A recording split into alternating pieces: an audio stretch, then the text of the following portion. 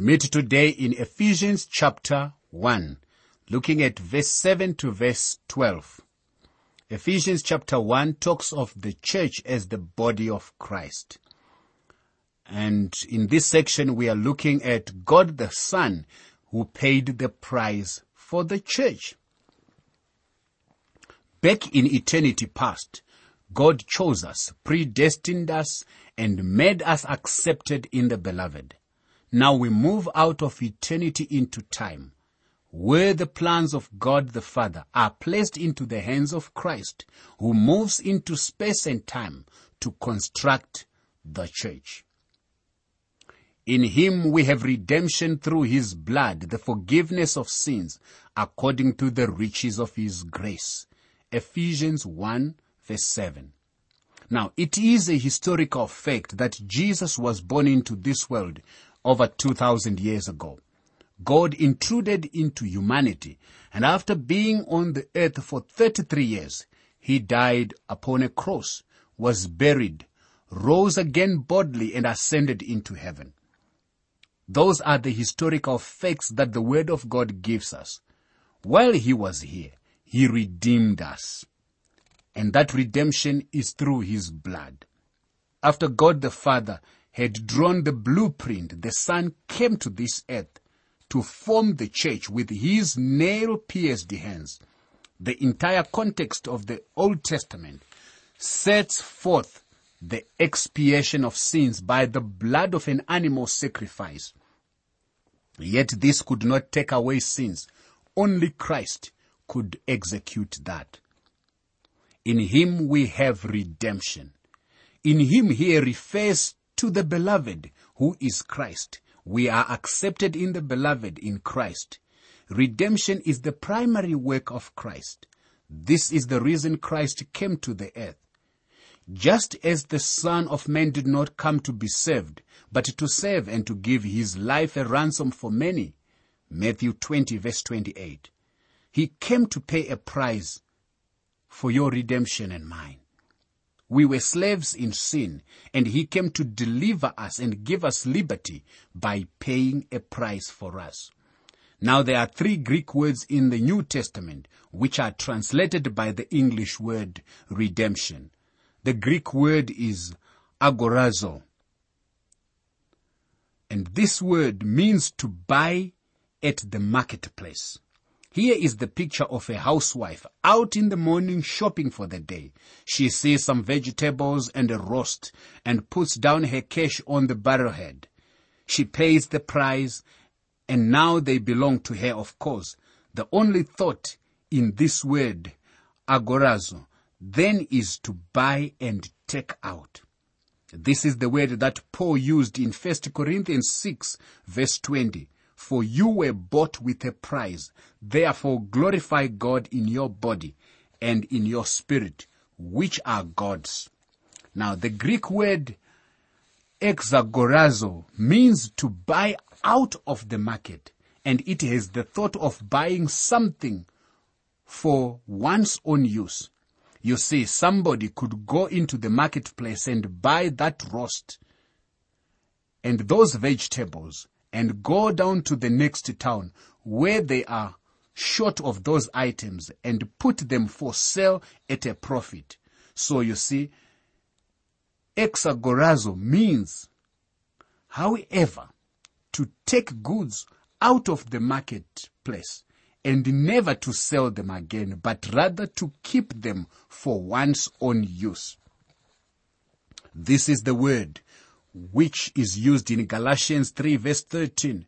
Christ has redeemed us from the curse of the law, being made a curse for us. For it is written, cursed is everyone who hangs on a tree. Now this means that Christ redeemed us so that we could not be exposed for sale again. He has paid the price. He has taken us off the market. We belong to him. The 3rd Greek word for redemption is apolutrosis, which is the word used here in this verse 7 of Ephesians chapter 1. It carries this same meaning in Luke 21 verse 28. We read it. And when these things begin to come to pass, then look up and lift up your heads, for your redemption draws near.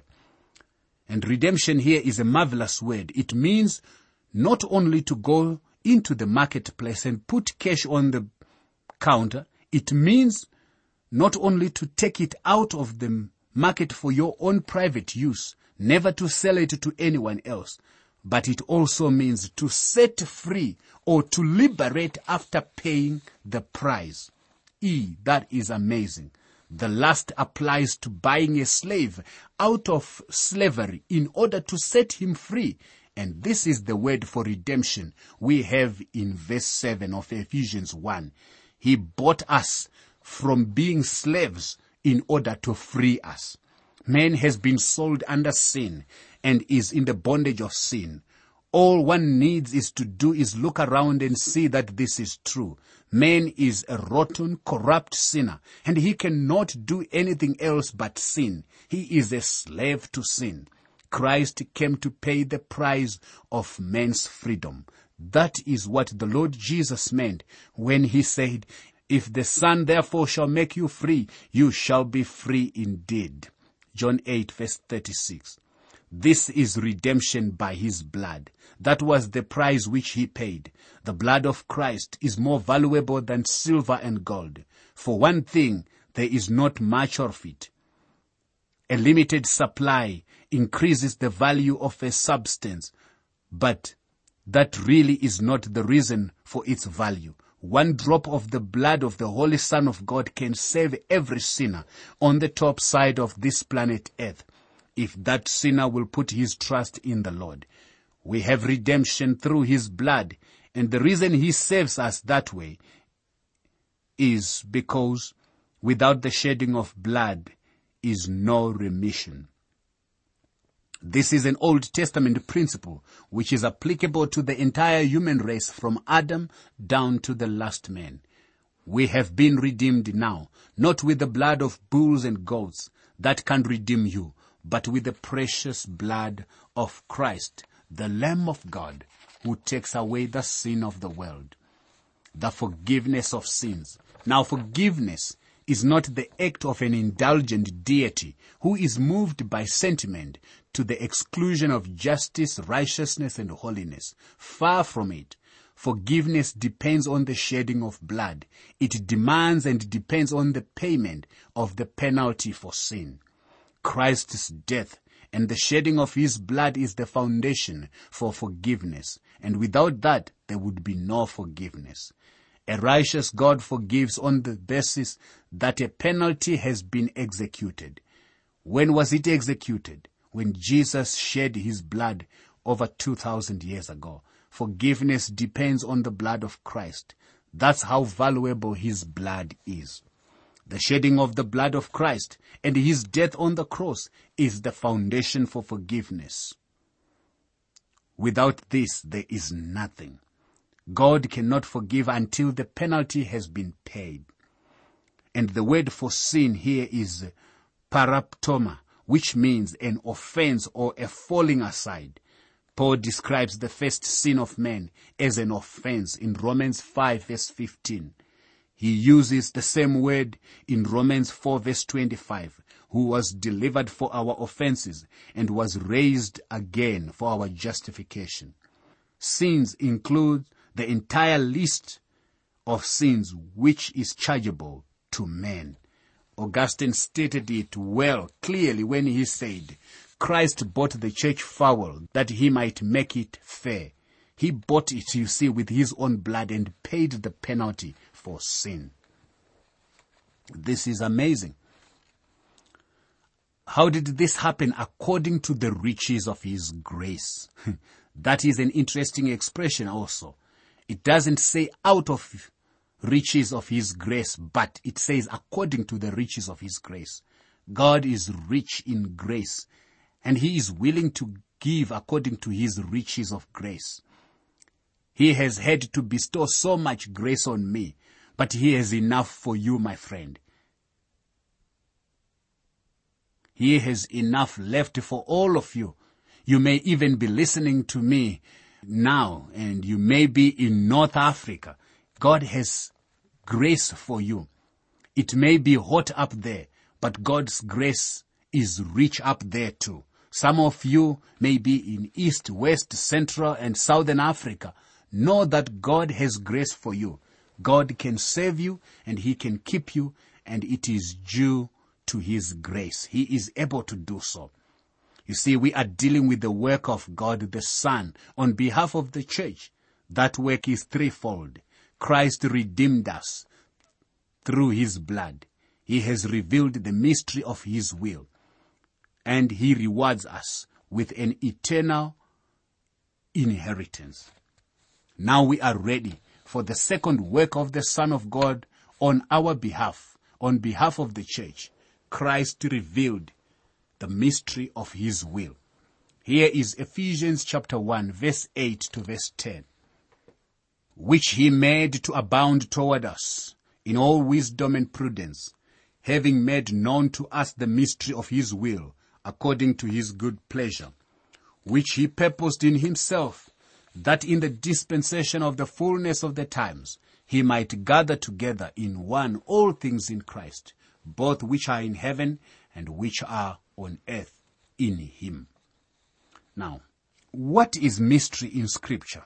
It is not a mystery story, by the way, and it is not something you wonder about like, was it the butler who committed the crime? A mystery in Scripture means that God is revealing something that up to that time He had not revealed. There are two elements which always enter into a New Testament mystery. Firstly, it cannot be discovered by human agencies, for it is always a revelation from God. And secondly, it is revealed at the proper time and not concealed, and enough is revealed to establish the fact without all the details being disclosed. Actually, the Scofield Reference Bible lists 7 mysteries in the New Testament. Here are some of them. The greater mysteries are the mysteries of the kingdom of heaven, Matthew 13. Then the mysteries of Israel's blindness during this age, Romans 11 verse 25.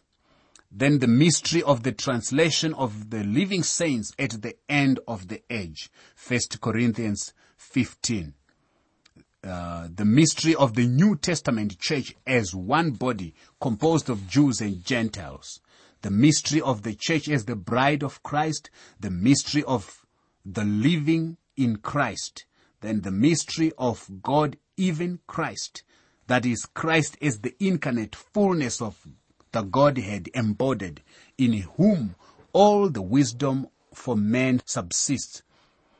The mystery of the processes by which godlikeness is restored to man. The mystery of iniquity, the mystery of the 7 stars, and finally, the mystery of Babylon. This is according to the Scofield Bible, highlighting many of the mysteries that are there. Yet even with all these, did you know that God hasn't told us everything? There are a lot of other things God hasn't told us. I still have questions too, but I don't know who to ask because nobody down here on earth knows the answer. Someday, He will reveal them to me. God will reveal them. So a mystery then is something God hasn't previously revealed, but now reveals to us. Now in these verses is a wonderful mystery that was not revealed in the Old Testament. First, let me restate verse 8 and 9 to amplify their meanings somewhat. Which He made to abound toward us in all wisdom and prudence, having made known, and that known is in the aorist tense, having made known to us the mystery of His will according to His good pleasure, which He purposed in Himself, and Himself there is Christ. Notice that in all wisdom and prudence properly belongs with verse 9. What is the mystery of His will? First of all, it is something which is revealed according to His wisdom and prudence. It is not some simple little ABC something. No. There is a simple gospel, my friend, but may I say to you that there are depths in the wisdom of God that you and I can't easily probe. Sometimes not at all. We need to use all the mental faculties that we have in order to try to understand something of the great purposes of God, the plan of God. God wants us to know these things because now this mystery has been revealed. What does he say? That in the dispensation of the fullness of times, he might gather together in one all things in Christ, both which are in heaven and which are on earth in him. Now another new word has been introduced there. Dispensation is another word like mystery. It is often misunderstood, and many people today think it is a dirty word. It is actually a great word, my friend. Let me say first of all that a dispensation is not a period of time, which is usually what people tend to conceive. No, dispensation can actually mean a stewardship, an order, or an administration. Now, an English transliteration of the Greek word would be economy. It is an order or a system that is put into effect. It is the way of doing things. So a dispensation may fit into a certain period of time, but it actually means the way God runs something at a particular time. It is the way God does things. It is evident, therefore, that God had Adam on a different arrangement than he has for you and me. God is running things in a different way from the way he did with Adam. Now God has never had but one method of saving people. Everything rests upon one method of salvation. The approach and the man under the system have been different, however. For example, Abel offered a lamb to God, and so did Abraham. The Old Testament priest offered lambs to God. God had said that was the right way. But I hope you didn't bring a lamb to church last Sunday, because that's not the way God tells us to approach him today. We are under a different economy. So that's just to understand that dispensation. Of the fullness of times. Now, what is the fullness of times? I can't go into all the phases of that, but God is moving everything forward to the time when Christ will rule over all things in heaven and earth. This is the fullness. The pleroma, when everything is going to be brought under the rulership of Jesus Christ. The pleroma is like a vast receptacle into which centuries and millenniums have been falling. All that is past, present, and future is moving towards that time when every knee must bow and every tongue confess that Jesus is Lord. This is the mystery that is revealed to us. I will quote that verse again. It says that in the dispensation of the fullness of times, he might gather to himself in one all things in Christ, both which are in heaven and which are on earth in him. You see here, we learn this about Christ, that God has put all things in subjection under his feet. For in that he put all in subjection under him, he left nothing that is not put under him. But now we see not yet all things put under him. Hebrews 2 verse 8. This states very clearly that we have not yet come to that time. We are under a different dispensation today. We live under a different economy. But God has revealed this to us, that it is coming to pass, that something that had not been revealed. Heaven and earth are not in tune today. We are playing our own little tune. We have our rock music going down here. We have whatever form of music, while the rock up there is the Lord Jesus Christ. He is the rock. He is that precious stone that is the foundation upon which the church rests today. And the day will come when heaven and earth will be in tune and all things will be gathered together in Christ Jesus. Now we come to the third work of God the Son on behalf of the church. Christ rewards us with an inheritance, actually an eternal inheritance. In him also we have obtained an inheritance, being predestined according to the purpose of him who works all things according to the counsel of his will, that we who first trusted in Christ should be to the praise of his glory. Here is another marvelous truth. He gives us an inheritance. He rewards us for something we have not done. It is the overall purpose and plan of God that believers should have a part in Christ's inheritance. They are going to inherit with Christ because they are in Christ. God has predestined this. He has determined it. And this refers to the saved. Remember that God never predestined anybody to be lost. He predestined us to receive an inheritance. If he hadn't predestined it to me, I would never get it. It is something I do not deserve. It is a reward out of his grace and not out of my merit. This is God's will, and that is the only basis on which it is done. It is good, and it is right, and it is the best. Why? Because God has purposed it. You just can't have it any better than that. Oh, these are the three marvelous things Christ has done for us. He has redeemed us with his blood. He has revealed the mystery of his will, and he rewards us with an inheritance. How wonderful it is.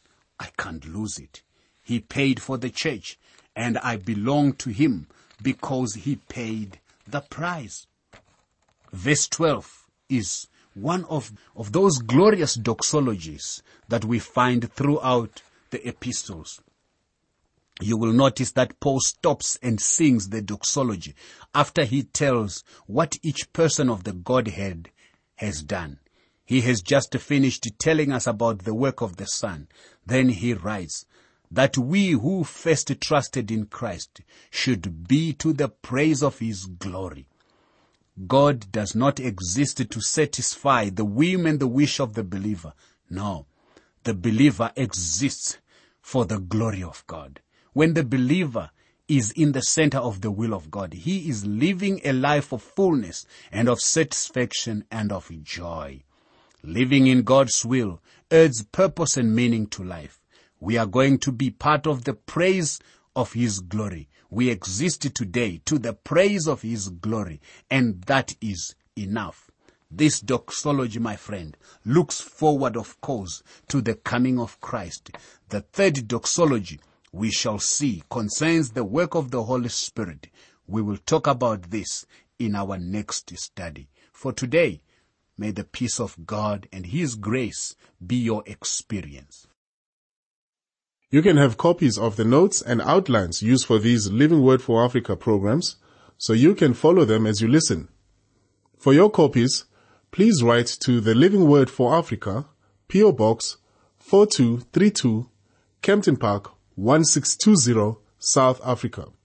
Please say which book of the Bible you want them for, and be sure to include your name and contact information. Let me give you that address again.